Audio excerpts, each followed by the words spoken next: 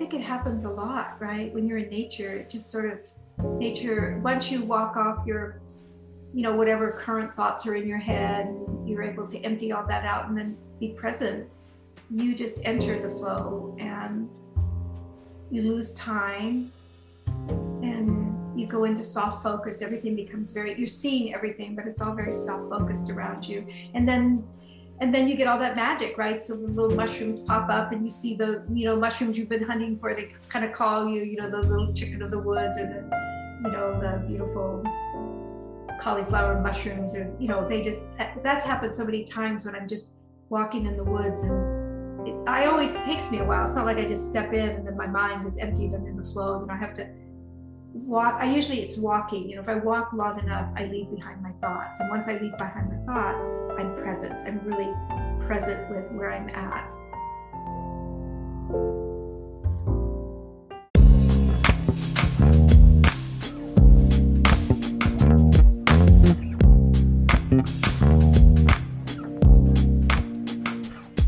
Welcome to the Art and Life podcast with your host, Taylor Gallegos. Art exists all around us, in all directions, from all walks of life. We just need to know how to see it. The Art and Life podcast is an experiment in an audio format that focuses on the art and philosophy involved with different people and their life paths. This experiment is intended to inspire you in your creative pursuits, whatever they may be. Follow along as I interview movers and shakers from all walks of life. It's possible to make a life from your art, skill, craft, or vision. These interviews showcase that fact. Listen while you work. Listen while you create. Listen while you dream up the next big breakthrough.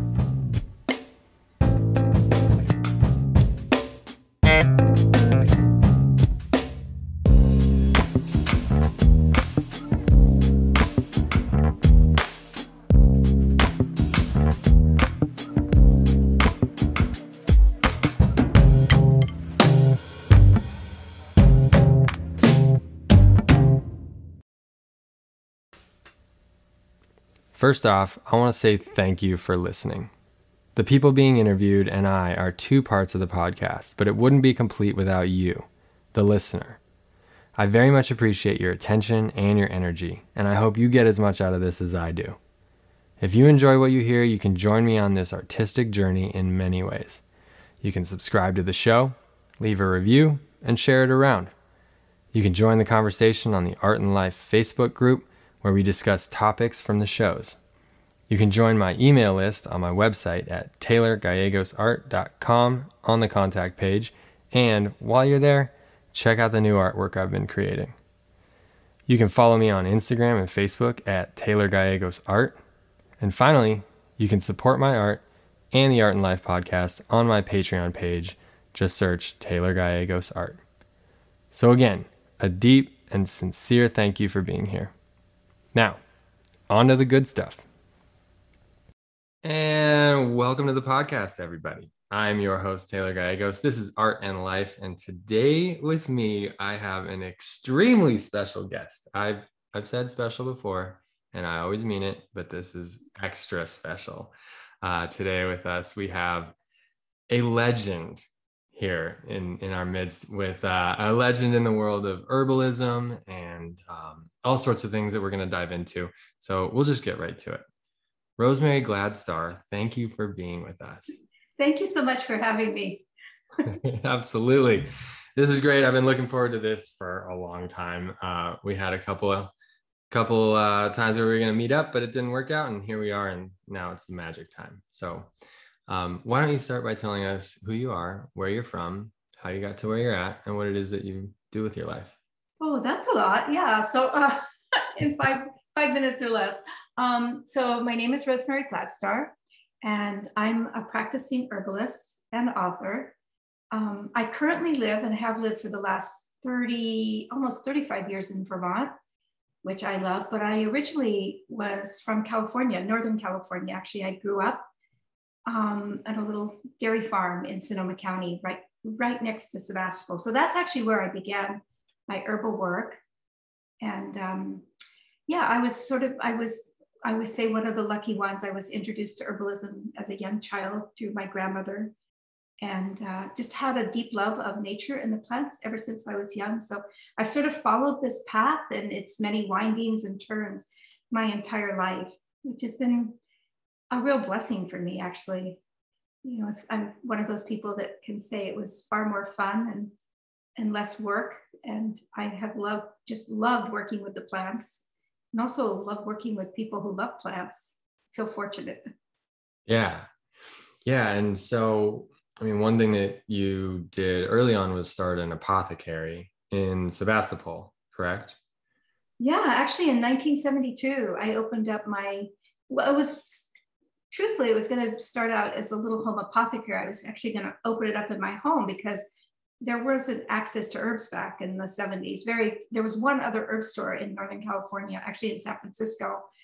But I lived up such a long, windy road. It was actually on the Russian River, and it was there was no parking or anything. So we ended up opening, I rented a small corner of the Guerneville Natural Food Store, and I started my herb store in there. And it went through several incarnations. It grew from the little corner that it was in, took over half the store, and then eventually had its own building.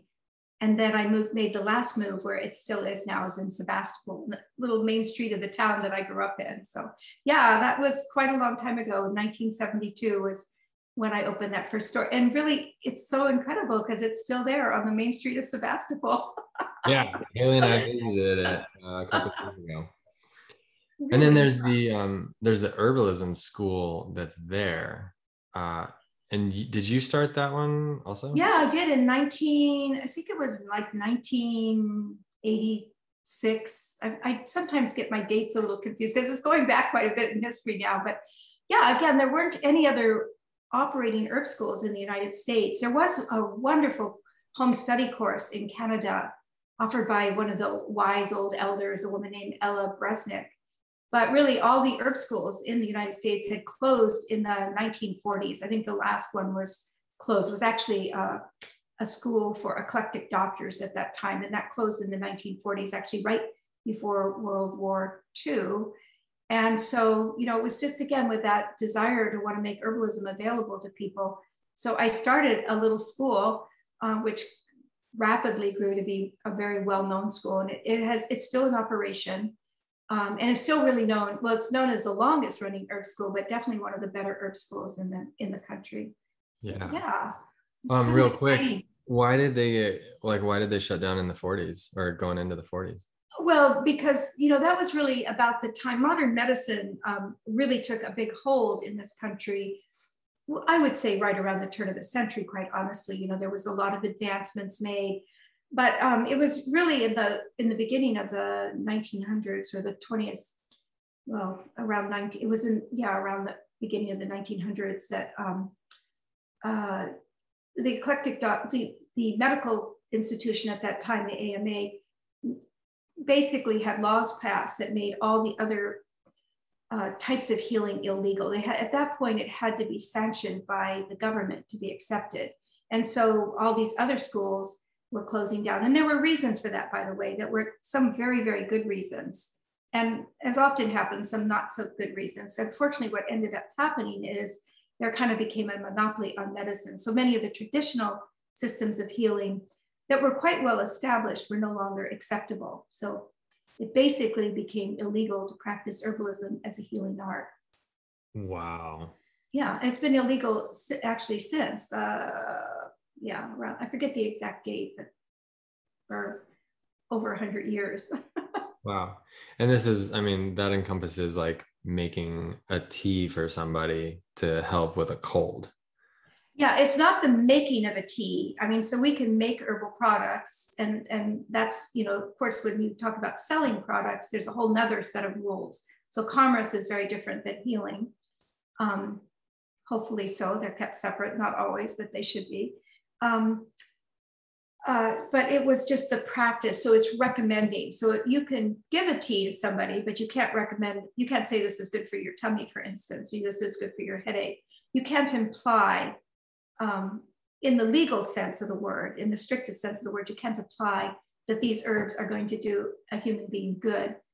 which is quite interesting considering that herbalism is the oldest system of healing on the planet and also the most universal. And even today, considered by the World Health Organization to still be the primary system of healing. But we're one of the few countries in the world. There are a couple other where it's illegal to practice herbal medicine without a license. You have to be licensed by the government, which is tricky because it's not really recognized as a valid healing system. So Yeah, like there aren't governmental herbalism schools that are sanctioned, are there? no, you can study to be a naturopathic doctor, and in some states, thankfully, naturopaths are licensed, but not all states in the United States do not recognize doctors who have been trained just as much as allopathic doctors, allopathy being the modern term for a medical doctor. And you can practice you can be a medical doctor, and if you train in herbs, you can apply them. So long as it falls, the way the law is written, so long as it falls within the scope of your practice. So there's a little catch-22 there as well. It's complicated. Yeah. It gets more complicated when you go, but aren't there thousands of herbalists practicing?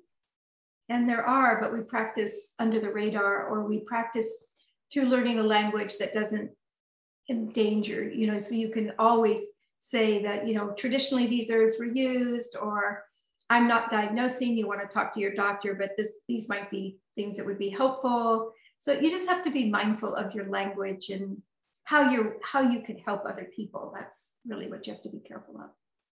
Wow. Yeah. And so it then hasn't stopped us.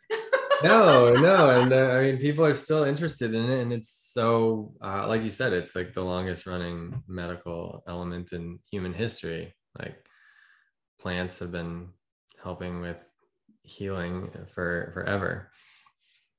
So why don't you talk a little bit about just the healing properties of plants? Like, how does it all work? Oh yeah, well, there's many levels. We most herbalists who work with plants work with them on a very physical level, and many work also on them through a recognition that they are a living life form. They grow, they receive sunlight, they transport that into energy, they make chemicals, they make vitamins and minerals. So on a physical level, they work through, they're comprised of thousands of different chemicals, some in high concentrations, other in very minor ones, very much like a human body is comprised of so many different cells and blood, etc. Plants have every bit as much complexity, and many of those chemicals have a physical reaction on the body. So for instance, if a plant is high in tannins, this is just one simple example, it's going to have astringent. Tannins like tighten and tone blood vessels and tissue.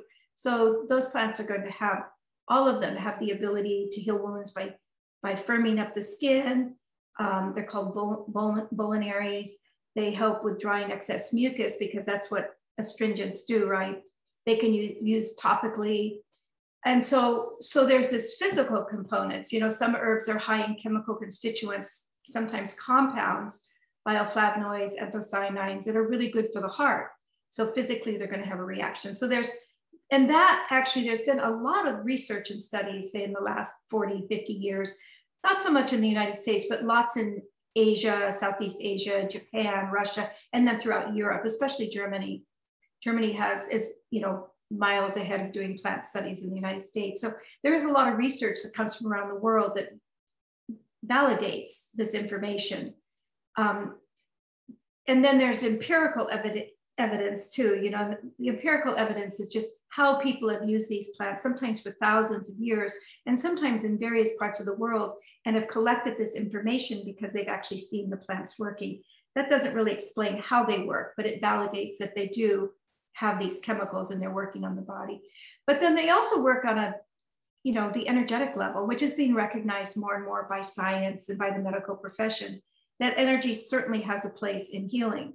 And that's a little harder to explain. You have to work with sacred plant medicine, and here I'm not talking about hallucinogens, but just every plant has a spirit or a soul, just like humans do. They're living beings. And so there's a lot of herbalists who work on a very physical plane, but they're also in relationship to the plants. I hope I'm not making this too complicated. No, this is great. Yeah, but they just work in relationship with the plants as well. They see them as friends. They see them as partners. Maybe have been working with them for years. And so I would say that that is a big part of how people work with earth. So certainly the physical, the chemical constituents, their pathways or actions on the different organ systems of the body, all of that's fascinating and interesting. We can validate that by science, but there's also this living life force that's in all living things. Well, it's just as simple as saying, if I was to relate to you as a physical being with just made up of cells and without a consciousness or a soul, it would make you very one-dimensional and flat, right? And yeah, I always explain it to people like this: when you really get to know the plants and you develop a relationship with them, it's like developing a lifetime relationship with a friend. The more you know them, the more they're willing to step up for you, the more you can work with them to do things that aren't in books or, weren't researched through the labs and stuff. So does that's a kind of involved answer, but does that answer that for you? No, that was great. And that leads in the next question that I want to throw at you here is, could you talk a little bit about the concept of plant consciousness? Yeah, I mean, you mean the plants, how plants raise our consciousness, or how plants are conscious beings? I guess my first thought is plants being conscious beings and like what level of consciousness they're at. And then, I mean, you could dip into the next one.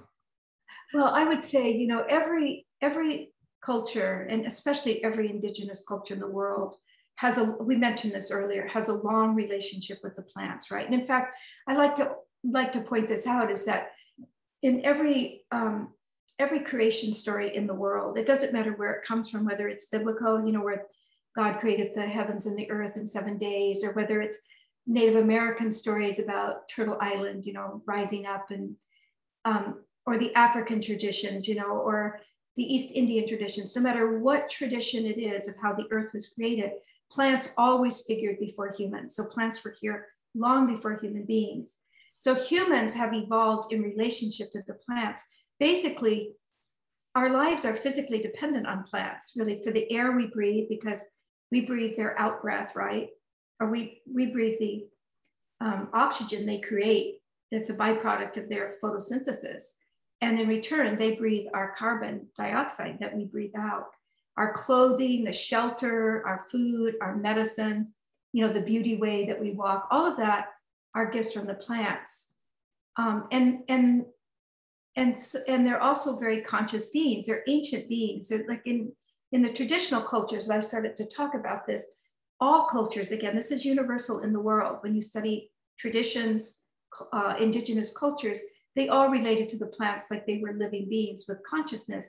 And we see science recognizing that now. We see these books like The Secret Life of Plants, or that beautiful book written by Peter Wallenberg called The Hidden Life of Trees. And these are scientists writing these books, right? These are people who work in, plant studies and botany, but just by working with the plants, and working with them intimately, they began to see that they have a life form all of their own, and a communication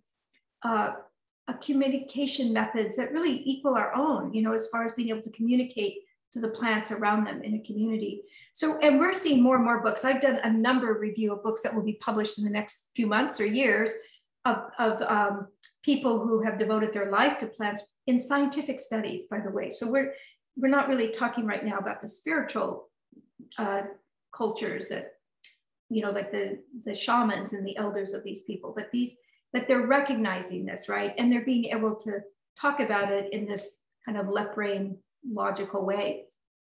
But even more exciting to me, of course, is in the indigenous cultures that never needed any convincing. They live with the plants. And when you work and you spend your time with plants, whether you're a gardener, whether you are just some kind of environmentalist and out in nature all the time, or an herbalist working in your garden and harvesting your medicine and making medicine, you begin to see that this is a life form, that's every bit as real and lively. It has its own way of communicating. It has its own way of giving medicine, whether it's at that physical level or that spiritual level. And that's where herbal medicine gets really exciting, because you become invited into their world, and you get to work with the plants in the way that they really want you to work with them, right? They become the directors almost in how you work with them. And that actually does transfer into that idea. There's also this group of herbs that have been considered sacred medicine in all cultures. So again, we see this universal. It's one of the things that humans share as humanity with all of our different races and tribes, actually. So in every place in the world, people had very sacred medicine that was usually not in abundance and was never used recklessly or used in a party way. It was always used in a very spiritual way to help usually the shamans, the healers, communicate with God or their great spirit to help them heal their people. And those plants are still available. They've been recklessly abused by modern culture, unfortunately and sadly. But they are available, and there are still shamans who work with them and do incredible healings with those plants.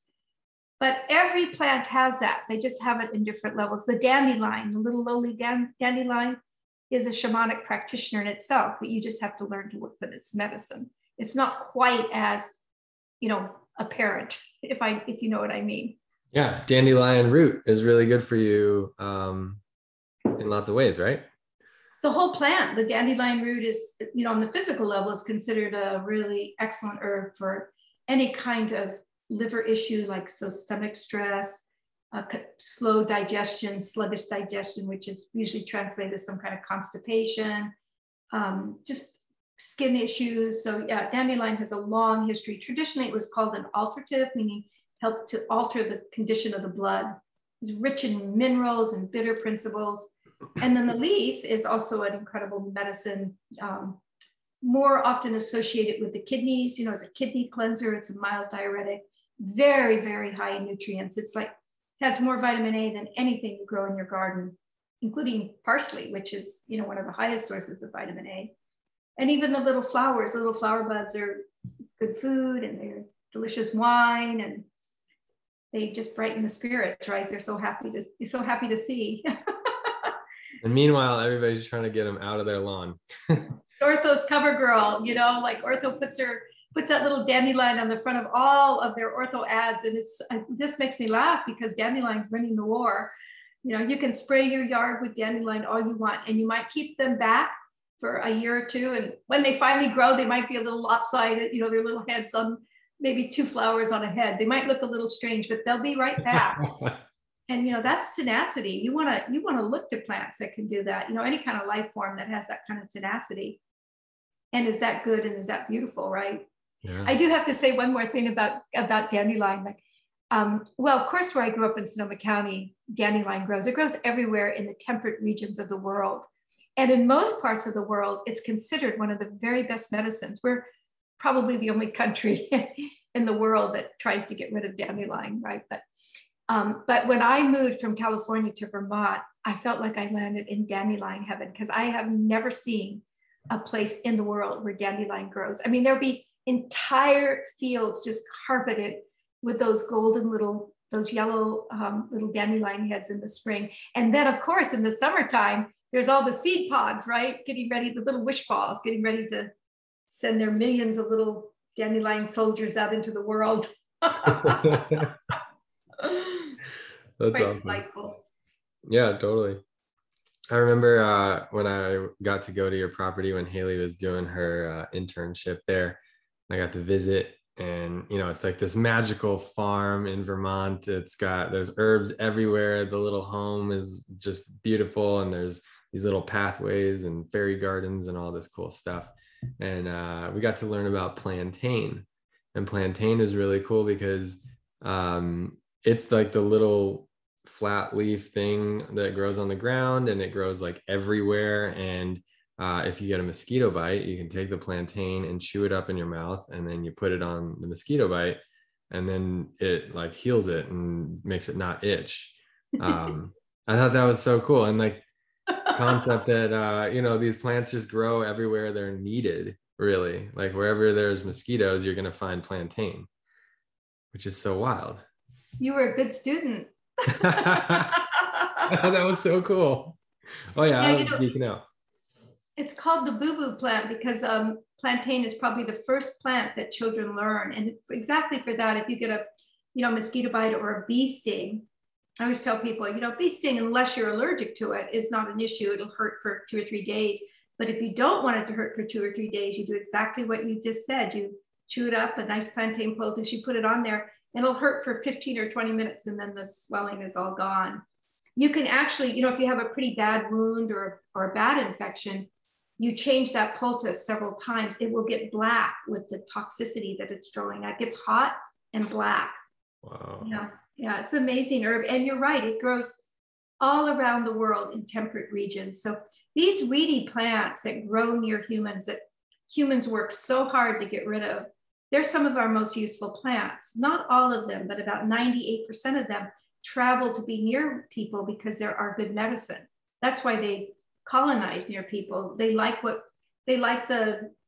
do 2 things. One is they colonize near us because we often are wrecking our soil, right? So these are plants that are often considered warrior plants. They come in and they send down deep roots and they bring in vitamins. They raise up the vitamins and the trace minerals from the earth. The minerals, pull out that so it's closer to the surface so that it's more available to the plants. So they help to heal the soil, but they also are some of our best first aid everyday, what I call the everyday medicine, and often good food. That's awesome. Yeah, it is awesome. Yeah. Thanks, plants.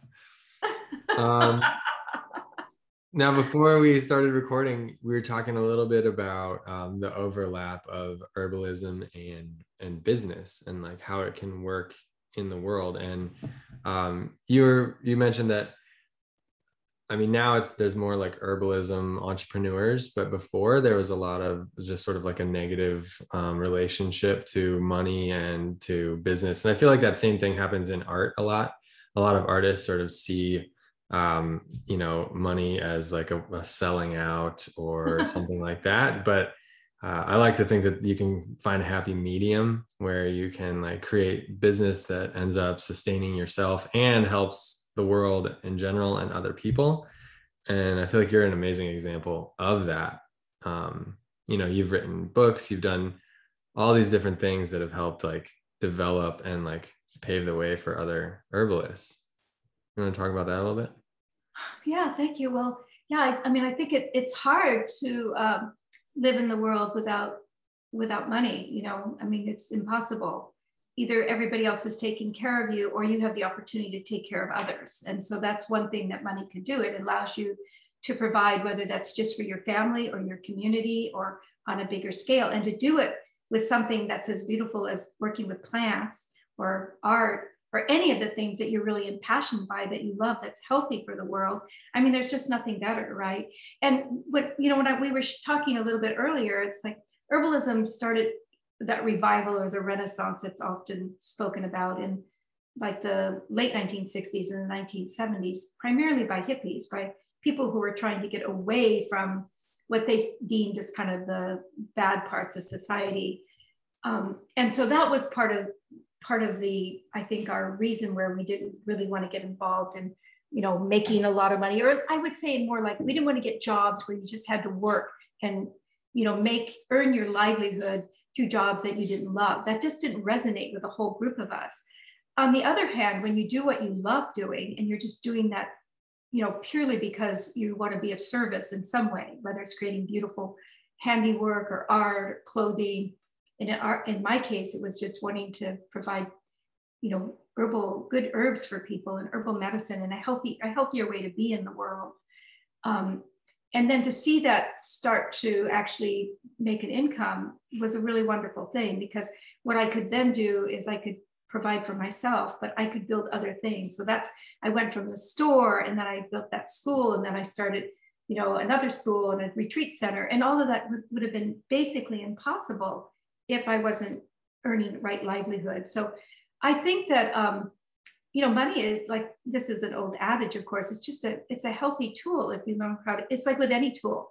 You can cut your arm off and, sever your head with it, or you can do something really productive, build something really incredible with it. And I'm grateful today to see so many home businesses.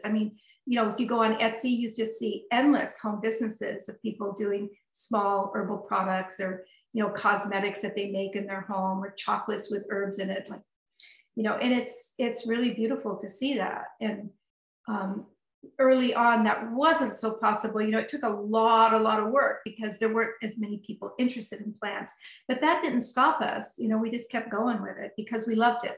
So I think that's the key. You have to feel like what you're doing is something that you love doing, and it has to be a value and a service for the earth. You have to be contributing to a better planet. So that factors in, and then ideally you're rewarded for doing that so that you can have good livelihood. So yeah, no, it's fun.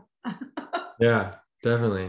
There's been parts that I didn't like. I remember early on, I was used to make, and that you gauge in yourself. You always have to be monitoring yourself. So I was creating herbal tea blends for my community in my store. And this was back in it's the early 1970s. So there was no tea blends out there. Even Celestial Seasons hadn't been introduced at that time. I remember working in my store, and Mo Siegel, who was the founder of Celestials, which is a very big tea company, he sent me a little bag of this tea called Red Zinger, right? And was just asking me my opinion of course, we thought it was fabulous because nobody had mixed those herbs together. It was like the first time that you got a hibiscus red, zingy, lemongrass tea. It was fabulous. So this was kind of at the start of all that. So my partner at that time, a really good friend of mine named Drake Sadler, he was selling astrological calendars at the time. He was a wonderful astrologer. So he one day said he was going to sell his astrology calendars, it was the fall of the year. He said, I'll take some of your tea blends with me, and he would call me. He was just driving up and down the coast, and he'd call me and say, oh my God, we've got an order for 5 more bags, which is nothing, right? But then it was like 5 bags. And so we ended up starting this company called Traditional Medicinals, which grew to be the largest tea company, medicinal tea company in the country. I think it still is. But after a few years of running that business, I discovered I didn't like it. I loved the business. I loved traditionals, but I didn't like it was growing big. It was becoming a big business. So, I could see that it required me to be more of a business person than I wanted to be. And so that's another thing you have to monitor, because I think loving what you're doing is really critical so that you can actually look back and say, I never worked much in my life. It was all pleasure, it was all purposeful for me. So that business I did step out of because I didn't really love running a big herb business. I liked running my little small business where I could have one-on-one contact with people. I could see the teas I was selling, where they were going. And so I think all I'm sharing there is that, you monitor yourself, the parts that you love. I mean, of course, in every business, you're going to have to do things that you don't love, but on the whole, you need to love what you're doing and feel really great about it. So I was able to intentionally hand that business off. Drake loved running the business, and he just has done an incredible job with it for the last 50 years, right? Nice. That's awesome. Yeah. And then when did the books come in? I think when I first moved to Vermont. So that was like around, I think the first book I published was in 1993. So I'd been here a few years. I was just so busy when I was in California, because I was running businesses, the herb school, I was traveling, I'd started my international trips, I was parenting, there was just a lot going on. But when I moved to Vermont, the first couple of years, I wasn't doing a lot. It was new to me, and I was kind of like just getting to know the land and getting to know the herbs. And I'd had a book in my mind. I really wanted to write a kind of a more comprehensive book on women's health, because there really wasn't any. Well, Susan Weed had written a beautiful book, but it was really the only book out there that was on women's health specifically.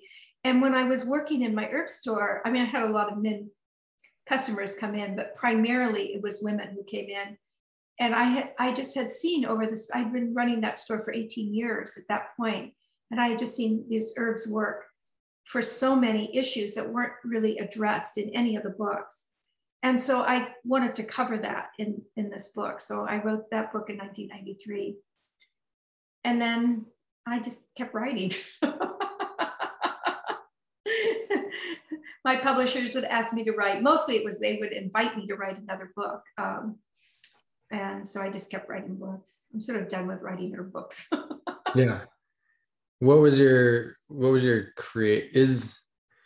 it a creative writing process, do you feel like, or was it more like, I mean, is it more along the lines of textbook only, or? Oh, well, I think it's a combination, but so the first one, it was called Herbal Healing for Women. That one had probably the most creative writing. It's still kind of my original writing style. It was coming out of it right before there was a big wave of herb books. So the publisher, it was a big publisher that published that, Simon and Schuster. And, they just let it be what it was, which I think is beautiful. So it's still one of my favorite books, right? Because it has kind of that floral writing, and it has some more philosophy in it. And then after that, the books there's always a little bit of creative, storytelling, and a little bit about my life or working with my grandma and stuff. But most of my books are practical books about using herbs. So that's always been kind of my mission, is like teaching people how to use herbs at home as a home medicine, not in place of modern medicine by any means. I have huge respect for allopathic medicine, but as an adjunct to it, as another system of healing that sometimes is more appropriate than going to the doctors, for lots of different situations, or as an adjunct system of healing to work in conjunction with what your doctors are recommending, ideally with their knowledge, of course. So my books kind of reflect that. They're practical, like I think probably my bestseller is Medicinal Herbs, A Beginner's Guide. There's one that's on everyday health and wellness and recipes for well-being. So it was far less of a creative writing project. And in fact, that was one of the things that started happening, is I feel like I was a creative writer at one time, but I've written so many herb books, I'm not sure that I have creativity in me anymore.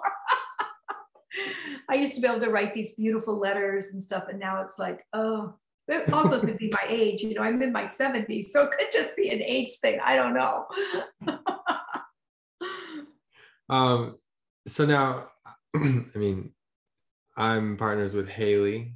Haley has known you for years. She's one of your biggest fans. And I hers. Right. And she practices herbalism, and so I get to learn sort of from the outside perspective. And I would say that, back to the adjunct element of what herbalism is to the allopathic medicine, is like herbalism is more subtle. And this is just my viewpoint on it. I would say that herbalism seems like it's a more subtle element, but it's it does less harm over time than, say, like pharmaceuticals. The allopathic medicine is like, this is what it's great for, like when something needs to happen right now, like with immediacy, with like, okay, we need to take out a spleen, or we needed to do, whatever. But, herbalism can be the thing that makes it so that your spleen doesn't need to be taken out. Would you say that that's like close to accurate? That's a really good description. I would want to say that herbalism isn't always subtle. For instance, take just a few grains of cayenne. Okay. Or how about a cup of senna? Take a cup of senna. So they're not always subtle, actually. Do you want to hear a funny story really quick? Okay, yes, I do. On the not subtleness of herbalism. Well, one of Haley's and my first dates, we were going out for a night on the town, and I had some muscle cramps or something, and she recommended that I take some magnesium. And I mean, magnesium is not an herb, but so she's like, yeah, take this, and she gives me a bunch. And we just met recently, and half an hour later I was in the bathroom, and we were staying at this hotel, and it was like a tiny little room, and the bathroom's right there. And I'm just in the bathroom, like mortified of what's happening, and Haley's out on the bed, just laughing hysterically. Yeah, not subtle. Effects of nature on your body can definitely not be subtle. Yeah. So, but I think what the difference is that definitely allopathic medicine is the most amazing system that we have for life-threatening situations.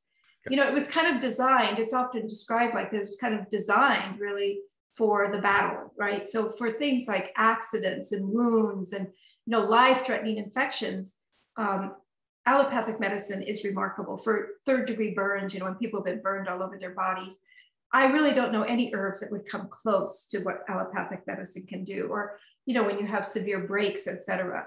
So in those situations, so this is why we need many systems of medicine. It's not just allopathic medicine and herbs.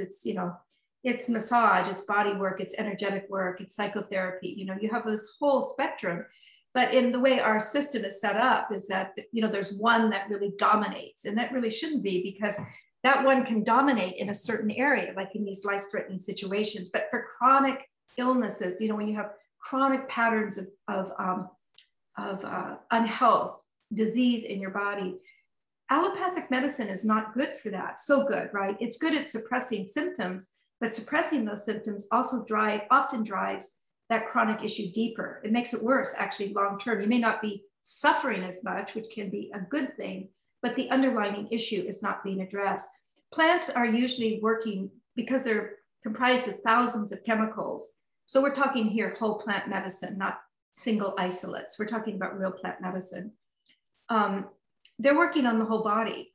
So I think when you were talking about subtly, sometimes the effects can be slower. And I would say definitely with things like chronic illness, it might take 3 or 4 months before you started to note a real difference. But the difference is reaching the underlying foundations of what the imbalances might be. And it's also, I mentioned this earlier, because we've survived in relationship, we've developed in relationship to the plants, right? In so many levels. I mean, no matter what you eat, whether you're a raging carnivore or an omnivore or a flexivore, every food chain starts with plants. The cows you're eating are eating plants. So it's just, and so, really, it's not just on that spiritual level, it's on an actually physical cellular level. Those plants come into us and they work, they work on that physical level. We were talking about, their pathways, how they target because of the chemical constituents. They're also working in this innate way, that has to do with life, connecting with life.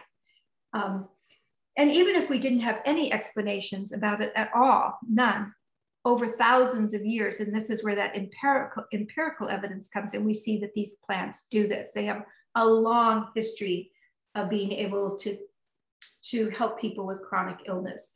And when I say help, it doesn't always mean that chronic illness is cured, but sometimes, sometimes it just, you're able to manage it much better. You're able to function much better. So, and then the other place where I think herbalism is superior, actually, so I think treating chronic illness, oftentimes you have to work with both allopathic and herbal medicine, because I mentioned that allopathic medicine can manage the symptoms. Sometimes that's necessary. And herbal medicine can deal with those underlying foundational issues, but also in everyday health, just keeping healthy and managing your everyday owies, like those bee stings and those cuts and those wounds and those not life-threatening infections, those headaches that aren't going to send you to the hospital, all of that, or home medicine. I mean, that's what people practiced for the entire history of humanity until 100 years ago, right? And, knowing what to do for any of those things, people have lost that skill. We're seeing it regained now, where people go, oh, I can take a cabbage leaf poultice or a salt poultice or herbal tea for my indigestion, and see it work wonders. So, and that pharmacy is oftentimes just in our backyard, what's those weeds that are growing that we mentioned, or in the kitchen in your spice cabinet. So, yeah. Did that answer that? I think it did. I think it did really well. I think it would be a good time to go to the question section. You ready for that? Okay. So these are the 4 questions that I've asked everybody who's been on the podcast this season. The first question is, what was a breakthrough moment for you when, and I'll frame it like when you as an herbalist, you as like when you really kind of like stepped into your own as like the full version that you are today? Like, was there one breakthrough moment? Were there a couple things that happened? Well, I think it's been, especially because I've been doing this for so many years now, like at least 60 something years, right? Because I started when I was really young. I opened my store when I was like 21. So that's like over 50 years ago. So I would say that there's been several breakthrough moments, through that time.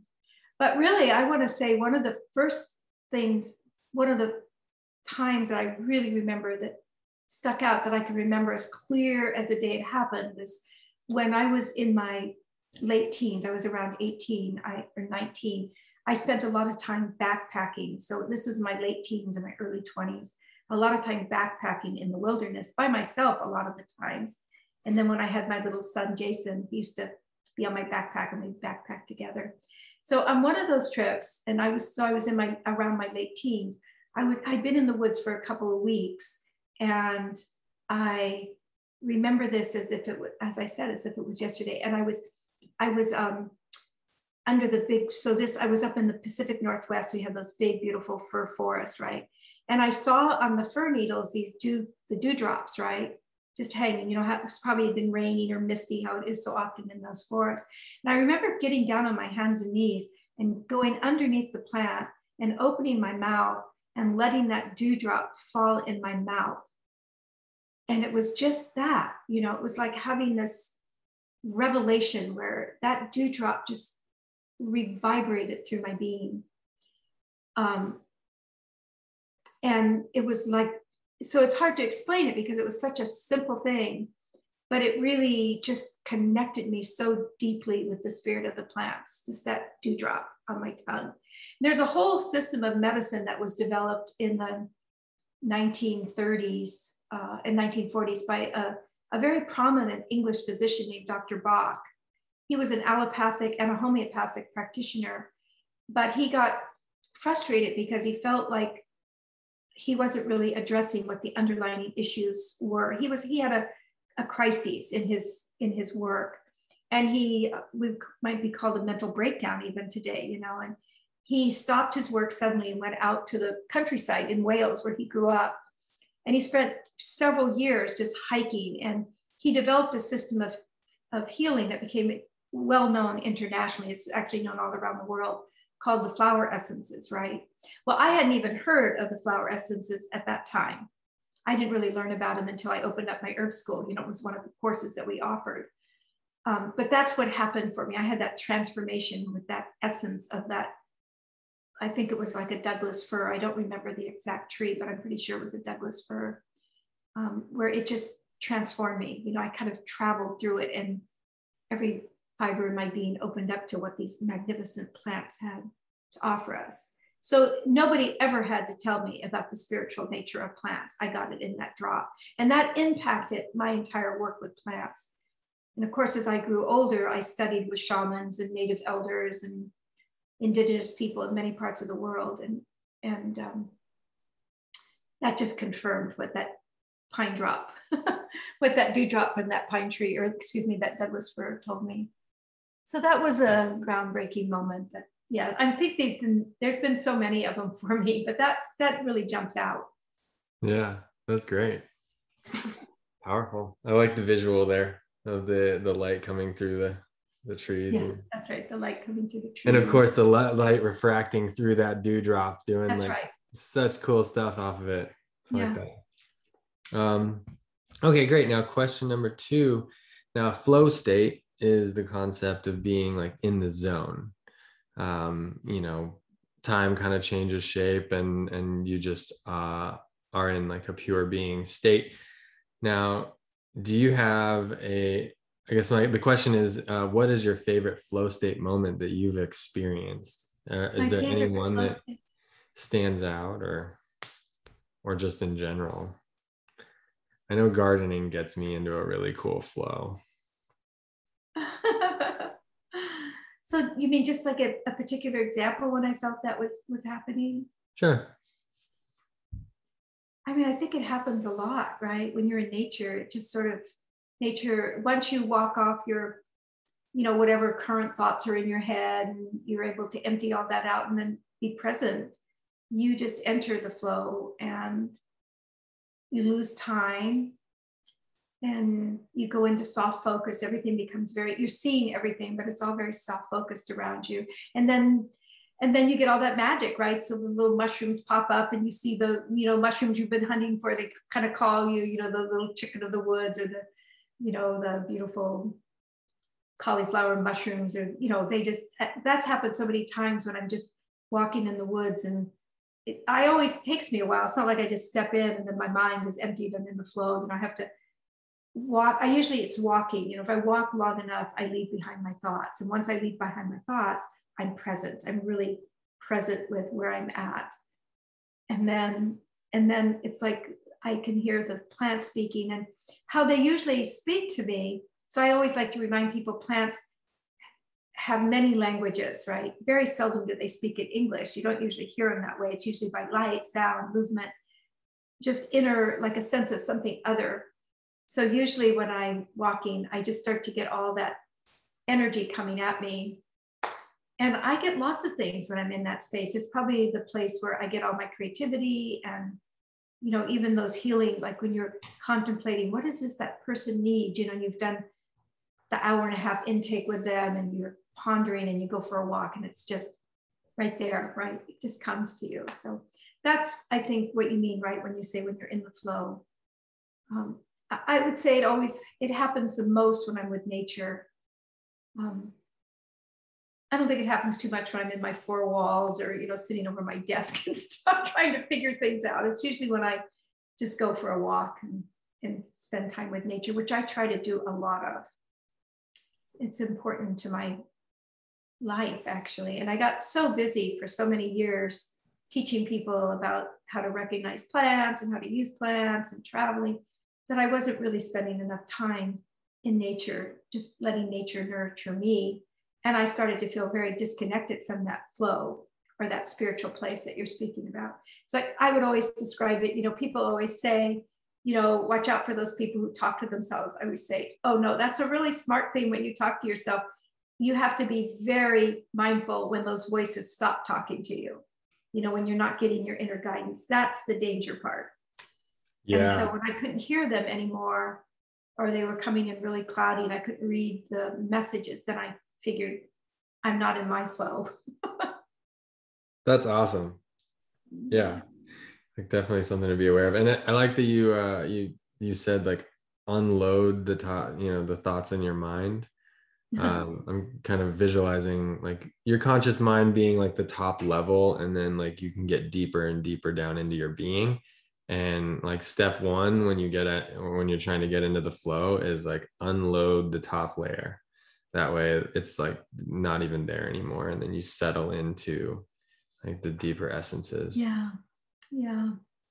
I mean, there's all this work. It's beautiful work with sacred plant medicine. I'm not talking here about the hallucinogens. It's just working with plant medicine and doing it in a really conscious manner. So where you are, taking your tea, maybe even going out and digging up the dandelion really consciously, making your tea with it, and then drinking it really consciously.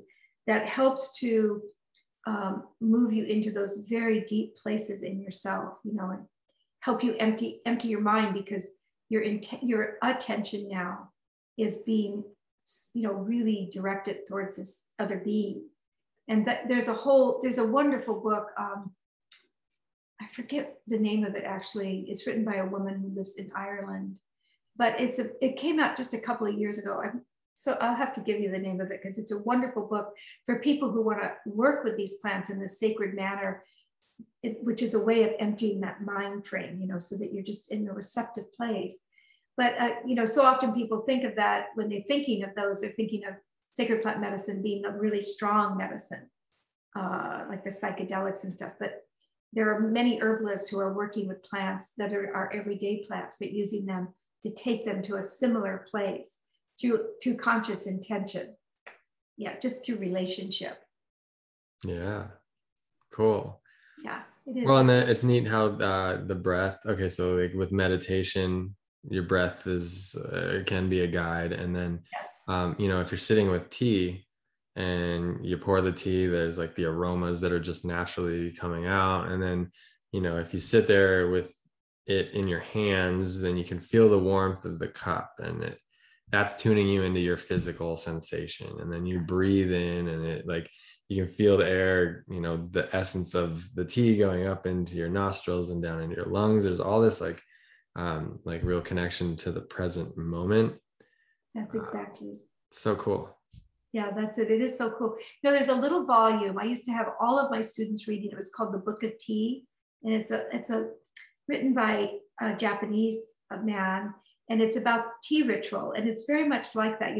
It's designed around the Japanese tea ceremony, but really it can be around any tea ceremony. And it's really about the meditation of taking tea and quieting our raging minds, right? Racing, raging minds, quieting them so that the true connection can really happen. And you can just do that with exactly the way that you just described, with any tea that you're drinking, actually. Cool. Yeah. Nice sips of my tea. Yeah, there you go. Okay, next question. Question 3 is, what is your advice to aspiring creatives? Now, I'm using creatives, the word, as like capital C creatives. This is a very loose definition, people from all backgrounds who are creative and like trying to make a life out of their creativity and their passion. Just never give up, be persevering and hardworking, really. I think that people forget that, dreams do come true. You have to work really hard for them. And especially if you are, if you're, wanting to be successful in the world, you have to really be willing to put the work in and also really believe in your dream. You also have to be wise in the sense that in areas that you may not, so you may be tremendously creative, but if you don't have a good business sense and aren't willing or want to study to have a business sense, you can't really be here. When I'm thinking of successful, to creatives, that's kind of what I'm also looking at how to be successful in the world with what you're creating. So if that in part means wanting to create good livelihood with that, and you don't have a good business sense, you have to have at least enough sense to be able to hire somebody who has good business sense. Otherwise, you'll be working 3 times as hard as you need to for that kind of success. But you can be absolutely creatively successful without having the business aspect if you don't care about making a livelihood from it. So, and in that case, I would just say, just follow your dream, never give up, because sometimes it takes a long time. And it's very easy to look at other people's successes and think, and to feel jealous how it may have happened to them, but truthfully, it's different for every single person. Some people have to work really long, and other times it's just timing. It happens quicker. But I've never seen anybody, I've met a lot of creative people in my life, actually, who haven't just stuck with their dreams, who hasn't been successful, whatever that idea means for them. So I kind of was going in 2 directions there. One is just your willingness to work really hard at what you want to do, what your dream is, what your creative dream is. Very seldom does it happen to people where they don't have to work hard on it on some level. And I think I stress that because I think a lot of people actually forget what it's like to work really hard. I have to say that, I am really successful and I worked really unbelievably hard at it. Not necessarily to be financially successful, but to carry my dream out into the world. I basically didn't have much of a personal life, which was okay with me because I loved what I did so much. But, I pretty much I feel like I signed my name. The plants asked me to sign their name on the dotted line, and I did it. I worked for them. And basically, whenever I had a dream or a thought or an idea that just kind of came through me, I jumped on it and would make it happen. And I wasn't really a good business person in those early years. And I wasn't smart enough to ask somebody to help me. So I lost tons of money. I ran an herb store for 18 years. I don't think it ever made maybe just barely enough to pay people. And most of the people who worked for me were doing it in exchange for herbs or classes or whatever. It took me a long time to realize that, that in order to be successful and be able, address some of those things we were talking about earlier, in order for me to do my job better and to be able to take care of my family better, and also to help my community better, I had to get this part together. And so I did get help, people who were much better at running businesses, et cetera. So I think that's a very important thing for creative people. You can't be good at everything, right? It's like a lot of times people who are really creative are not going to be necessarily creative in the business world. And so hiring people, teaming up with partners, which is a whole other thing you have to be very mindful of, but partnerships can be really good or they can be out. So, kind of being clear on those kinds of things. There's all kinds of guidelines for that. Yeah, but just, believe in yourself. I think that's the hardest thing to do, is to believe in, I think maybe even more believing in yourself is believing in what you want to give birth to, right? It's believing in that creative vision that wants to come through you. And for me, that maybe made it really easy because it was not about me. It was always about the plants, serving the plants, wanting to bring the plants. So I think that can be true of your art. It can be true of anything that you're creating. It's this creative urge to want to bring something out to the world that can really impact it in a good way. So you just have to really believe in it and trust and work hard. There you go. Nice. Perfect. I know it's more complicated than that, but I would say that's the foundation of it. Yeah. I mean, that's the driving force there, and everything else can kind of be figured out uniquely to whatever one's own path. All right. Now, question 4, this is the last one of part 1. What's your definition of art? Art? Oh, well, well, it's definitely, my initial thing is to say that everything that's beautiful, but honestly, art isn't always beautiful. I mean, art can be very, very,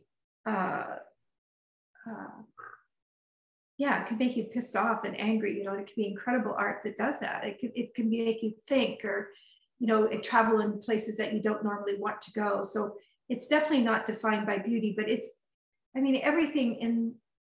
everything can be defined as art, I think, right? Just life. Light is artful, and I don't know, really. That's a hard one for me.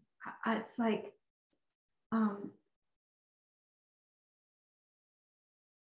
you could look at the whole world as a incredible creation of art. Maybe that's what art is. It's creation, and everything is in creation and happening. I'll have to think about that a little more to have an intelligent answer, but I would just say maybe it's just creation. Art is creation, and it involves everything. Like when a volcano first goes off, it is stunningly beautiful, but it's also incredibly destructive. It can, kill every plant and person in town in its way. And yet it is created. It's a creative force that it is art. It's even creating art that you can look at visually. And then art grows out of it, all these creative forms of plants that come out that are looking really differently. So it's just a creative force, I think. What do you think it is? Wow. It's so many different things. What I really like about your answer there is that you don't limit it to human creation. Oh yeah, no. Actually, when I was thinking of everything beautiful, I'm looking out at nature and going, look at this incredible beauty that nature creators created for us. Yeah. Yeah. But we're part of nature, so what humans create also is, can be incredibly artful. Yeah. But most of the art that humans are created from, in one form or another, is created through nature, right? Yeah, we're 100% connected. Yeah. That's are. Great. I like that answer. Okay, well, that's basically the end of part 1. Can you tell everybody where Well, first, I want to thank you. I want to thank you for taking your time out and talking with me and sharing your Right. wisdom with everybody. And I just want to tell you that I know firsthand that you're incredibly inspiring to so many people. Oh, As an example of the way to go after a life of herbalism and like make things happen and, how to work hard and go after your dreams. So kudos to you, big time. thank you. Thank you. Yeah, and so can you tell us where people can find your books or where they can support the herbalism cause in general or where they can connect with you? Well, great. Well, I think that, so we have a website. I don't do a lot of teaching anymore, traveling. And mostly I've been working from home, and I run a home study course, which I've been actually running for 35 years, I think. It's been at least 35 years. I think I started in 1981 was the first edition of it. But anyway, so I still offer that course. It's both a printed course and it's also online. And we also sell our books online, though you can get them cheaper at Amazon. But just so people know that. But anyway, you can also get them from us. And so it's at the scienceandartoferbalism.com. I think it might also be under my name too, rosemarygladstar.com.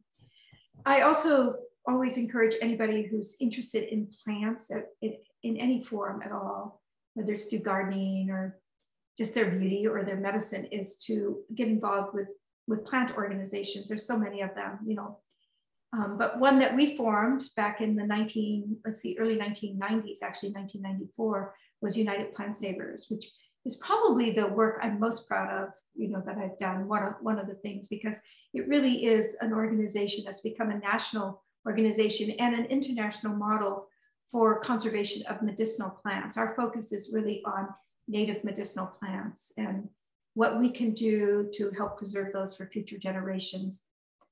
Plant lovers, yes, but more importantly for the earth itself, how we can make sure and ensure that these really important plants that have played a long history in human health and plant health, animal health, are still on this planet, because so many of them were being overharvested or else disappearing because of habitat destruction.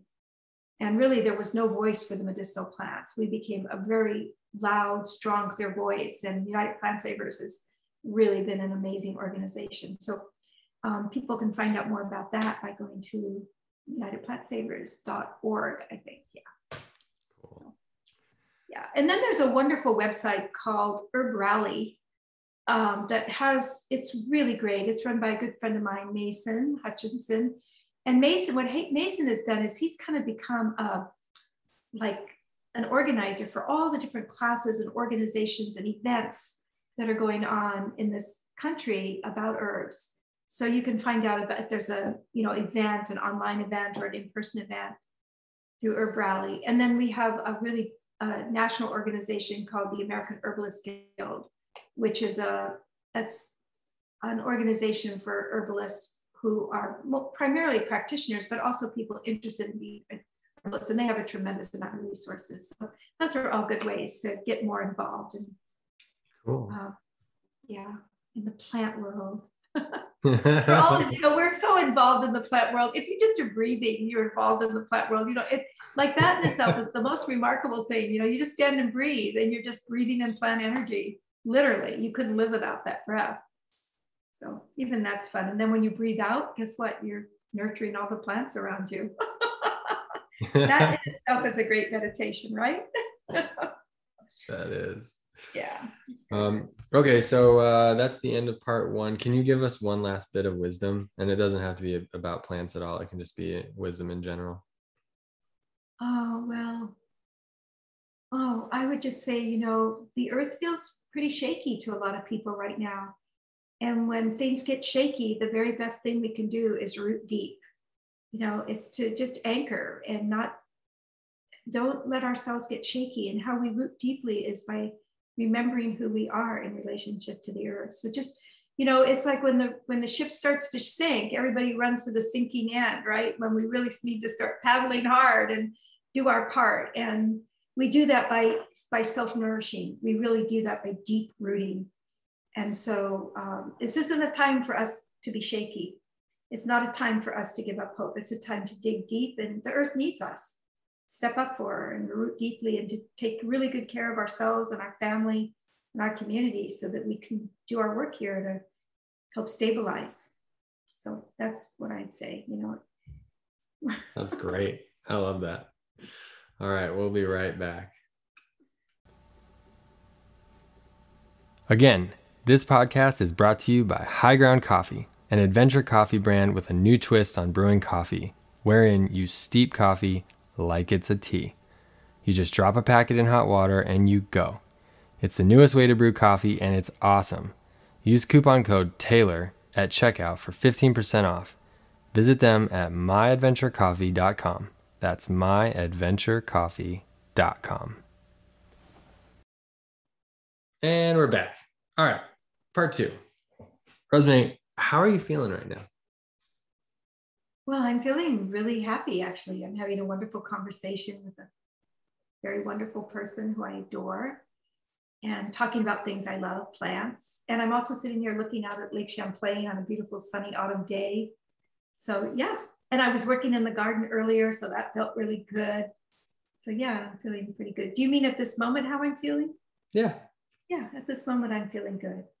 And Right. I really note when I feel good right now, because I've had some really rough spots over these last couple of years. So I pay close attention to when I know I'm really rooted deeply and feeling really good. Yeah. Cherish those moments. Yes. That's that duality of life right there. Yeah, it is. All right, so then we're going to go into part 2 with our little game we've been playing here, the questions or the concepts. So again, you've got one path we can go down, which is the questions. I'm going to give you one, you'll choose one question and that'll set us off, or we can go the concepts route. And I've got a special set of questions for you and a special set of concepts, especially for you. So would you like to go for another question, or would you like to go for a concept? It does sound like one of those game boards, right? Right. Okay. So my question is, what do I win? No. There you go. I'm going to go for concepts because I'm not really even quite sure what you mean by concepts. So I'll go for that, the unknown. Okay, cool. I'm excited for this. So the concepts, they're more general. So I just have I'm going to throw these concepts at you, and you can just whatever strikes your fancy, like whatever you want to talk about, you can go.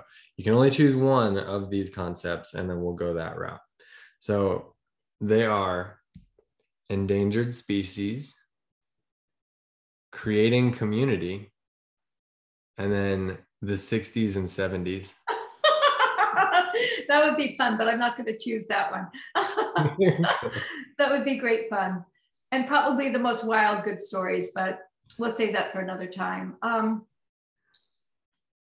I think I'm going to talk about creating communities. Right. Even though my great love is at-risk plants, I've worked really hard on that, but I think just because creating communities is just, I think it's important. So we'll talk about that. They're all important, but that one's, perfect. Let's go that route. Cool. All right. So creating community. What do you think about that? Well, I mean, again, when I look at plants, all plants live in community. They thrive in community, and generally very diverse. The more diverse the community is, the more healthier the plant communities are. So, and that has been an incredible reflection for me in how to live my life. And so one of the things, I think I might have mentioned this early on, one of the things I love so much about working with the plants is working also with the plant communities that I've met. And at this point, it used to be in the 60s and the 70s, it was a very small group of people, right? I mean, it wasn't that wasn't certainly the only plant communities. There were ethnic communities, there were the indigenous communities, but in my world, I was working with a small group of people, right, who were interested in plants. And I would say even across the United States, if you were to collect all the people, there were some elders, and there was pretty much knew everybody who was working in the different areas with their plants. So it wasn't really large, but even then, it was important to connect. I felt that even then, that somehow we needed to come together and become more of a voice and more of a family. And that has really, I think, influenced the way that the North American herbal community has grown, really, our communities. And I have to say that working with these people through all of these years, and the circles have changed and grown and metamorphosed and become more diverse, certainly, thank goodness. But working with them has been as pleasurable as working with the plants. I find as much joy, actually, just because the plant communities are just people who are drawn to plants, always have this sense of wanting to be conscious of the earth and helping the earth, helping each other. There just seems to be a high level of consciousness in people who are interested in the earth and healing and plants. So I really love that. Yeah. Yeah. And when you have a community that is like-minded and has similar ideals and values and experience, then you can have these like really amazing dynamic conversations and explorations into concepts, and you don't have to set up like the baseline, because the baseline's already there. You're like, it's fun like talking with other artists about art stuff, because like we have a similar background knowledge base that we can like draw from, and then like any sort of connotations or jokes, like they land, and so then you get up to like some cool higher level things. Yeah, I've been developing this concept for like an artist retreat, or like a creatives retreat, and one part of it is about building community. And I was seeing community as like 3 elements for us. It's like there's the community that's like the people that are interested in what we're doing, and then there's also the community of like the contemporaries, like the comrades in the whole thing, other artists. And then there's the community of people who've been there and done that. So there's like the elders in the situation. And so there's like different parts to one's own community.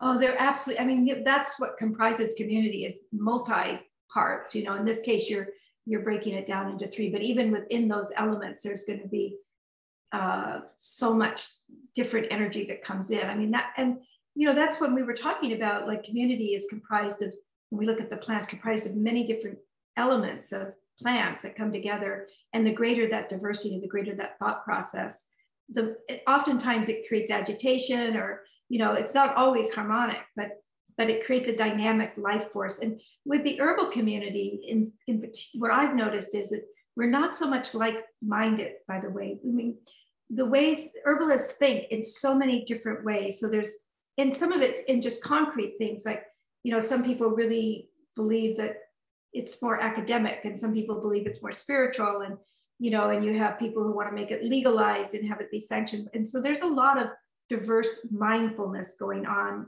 when we hold those gatherings. But there's a like-heartedness. There's this love of the earth and a love of plants and of wanting to help one another that unites us. So even when the mind is like engaged in dialogue, and sometimes not always pleasantly, like I've seen, it's like sibling bickering, but bickering about things that really are meaningful to them. There's always this place of caring, that there's the intention is because we all love this art that we're doing together. It's just, it would be hard to be anything without having a community, right? How could you be an artist without having a community? People who appreciate the art you're doing, people who are doing the art, people who have done it. And it's the same in herbalism, though I would say that it's not like when we started hosting. So we started early on hosting these retreats, and that was the way that we built community.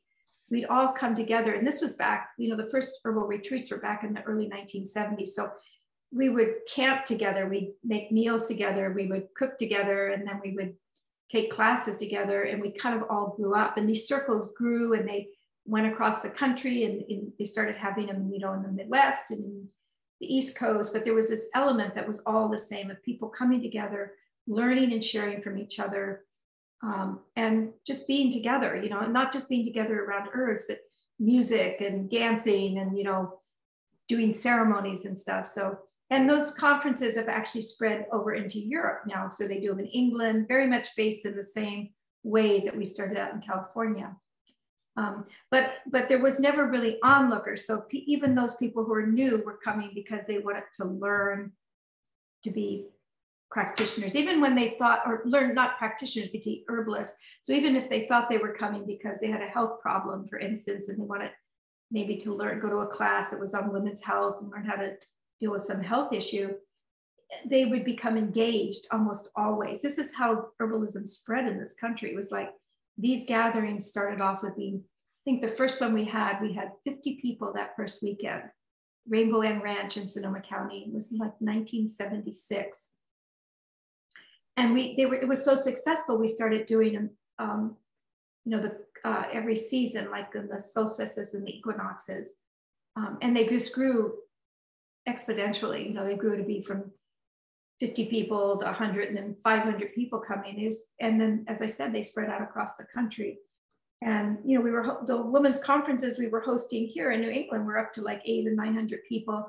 The women's herbal events down in the Southeast were like at 1,400 people, It's like the one in Northern California, I think they do it 2 weekends a year. And I think they have like 500 or 600 women come. And there's of course all the co-ed ones too. I'm just mentioning the women's conferences because I loved all the herb events, but I really love those women's herb conferences. But they created these remarkable communities of people, and that not only fed each other, those circles that gathered, but also went out and fed the bigger community, So those circles became interlocking in their communities. These people would go out and start herb stores and start their own classes and start their own little gatherings. So that's how we've seen these communities just radiate out, I feel those conferences played an enormous part in the way that herbalism spread in this country and also in building community within the circle. Yeah. I mean, I've been to a couple of retreats and things, and they're just so cool how they're just these little jam-packed time periods where so much happens and you meet all these people and you learn all this stuff, and you're like, I mean, just by saying yes to something like that and then going, you just like open yourself up to the possibilities of like, I'm in for whatever. Let's see where this goes. And you end up like, creating connections and bonds that sometimes can last a lifetime. And it's really cool. And that community is really what can help sustain you through like challenging times, or like if you don't know something, I'm sure that you can call on one of your herbalist friends and say like bounce ideas off of them.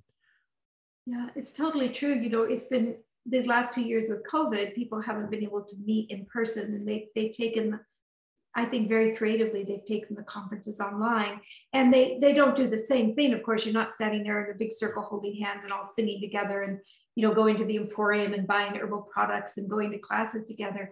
But they really are incredible in the sense that they still connect people. And in truth, like one of the things I found, and I'm not a computer person, but I found that these online conferences, what they're doing is because people can join all around the world, so they're becoming very international too. They're really gathering people, and people recognize it's not the same, but it's definitely a really good tool for this time. They're talking just like this, and they can see each other, and different people come up, and you can engage with the teacher and ask questions and stuff. So there's been I think what'll happen after this virus is over is that, I'm hoping anyway, there'll be hybrids where people will still be gathering, of course, because the online does not replace the actual gathering of people, but also being able to have these conferences online where you're bringing together people who maybe couldn't come. Maybe they're, not able to go and, for money reasons or for travel reasons, or because they're taking care of children or old people, elderly people, so they can join in these events. And it's been pretty awesome to see. Yeah, it's really shown like the strength of what can be done online. Like you said, it doesn't replace it. It's not as good because you can't like be right there with them. But for cost wise, I mean, Haley's been taking a bunch of courses with Karen Sanders. Oh yeah, and wonderful. up in Northern California. And like she went to one in person a couple of years ago, and that was amazing. But you can't just like do that all the time. And so now she's been like sitting in on all these courses, and then she just started one with the herbalist in Ireland that you recommended. Um, Oh, was it Nikki? maybe, Yeah, maybe.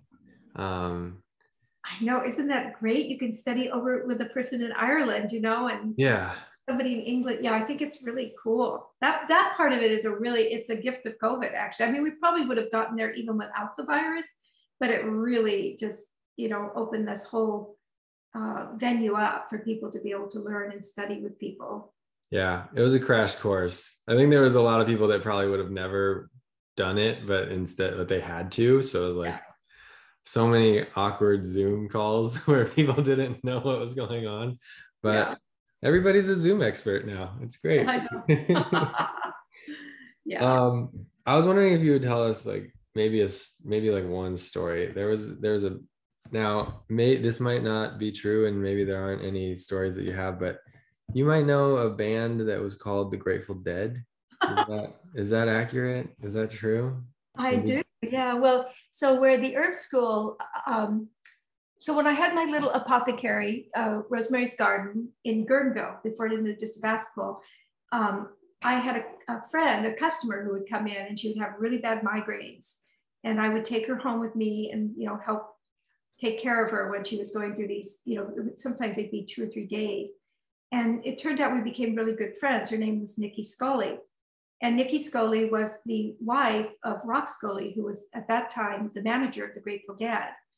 I didn't know anything about the Grateful Dead. I mean, I was a hippie, but I was more of a backpacking, I was more into Joan Baez and Bob Dylan kind of hippie girl, folk music and, crunchy granola and stuff. And so I definitely wasn't into the Grateful Dead and LSD at that time. But anyway, Nikki came to the store one day and she said, I've got tickets for us, backstage pass tickets to the Grateful Dead. Of course, I said, sure, that sounds wonderful.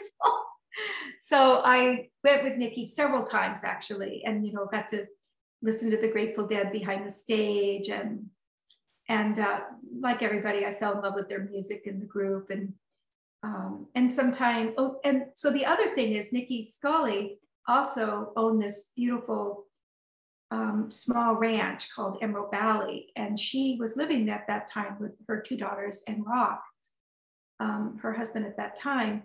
But she wanted to rent it. They were planning to move to Oregon. And I had just started the herb school. I actually hadn't opened a year, and I was renting a building in Sebastopol, but I wanted to move it out to the country.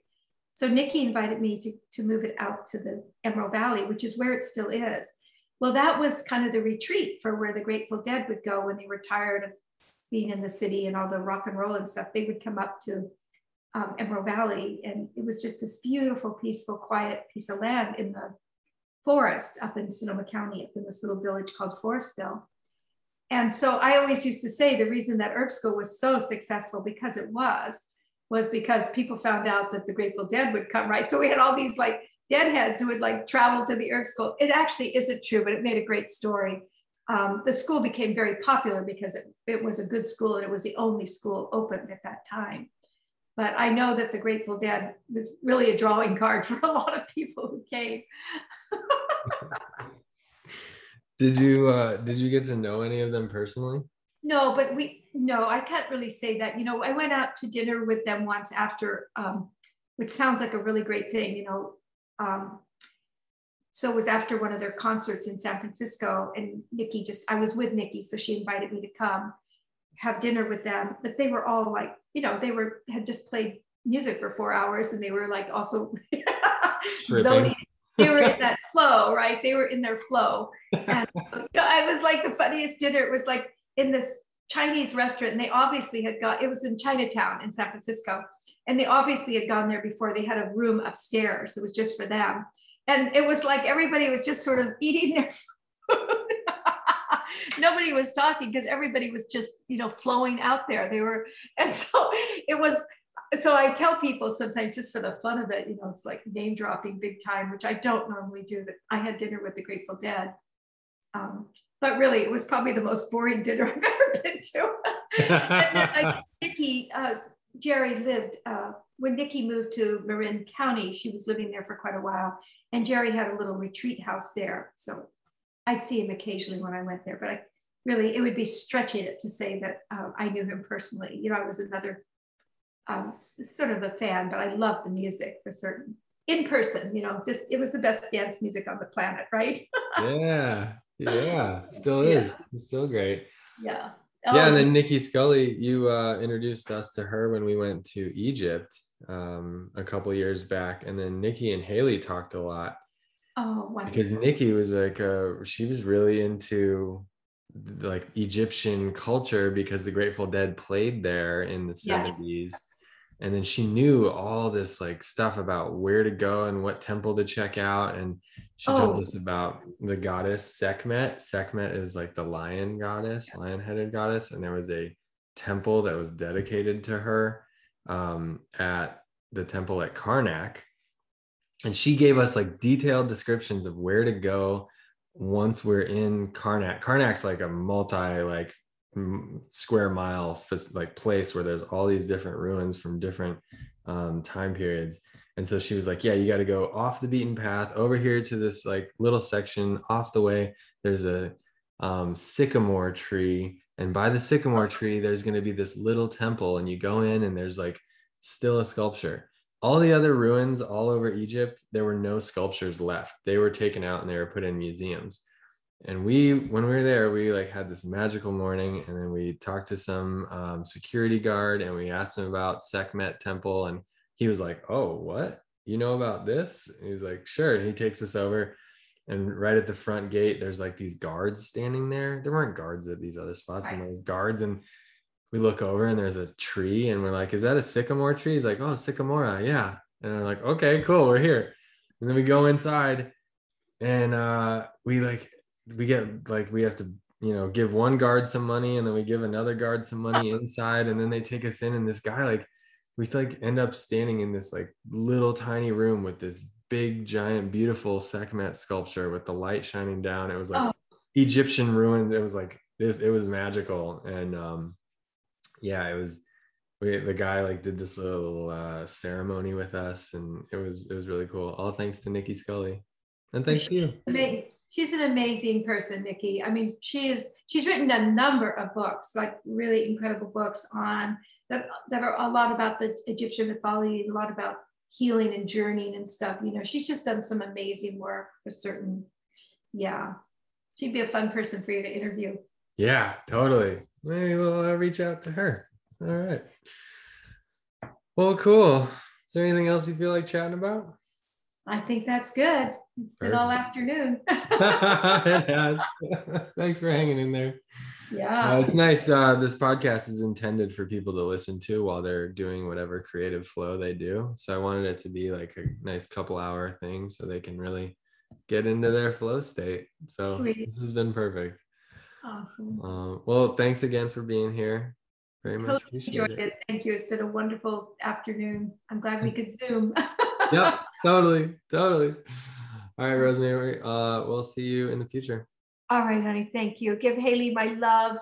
Will I hope do. to see you in Vermont. Yep, totally.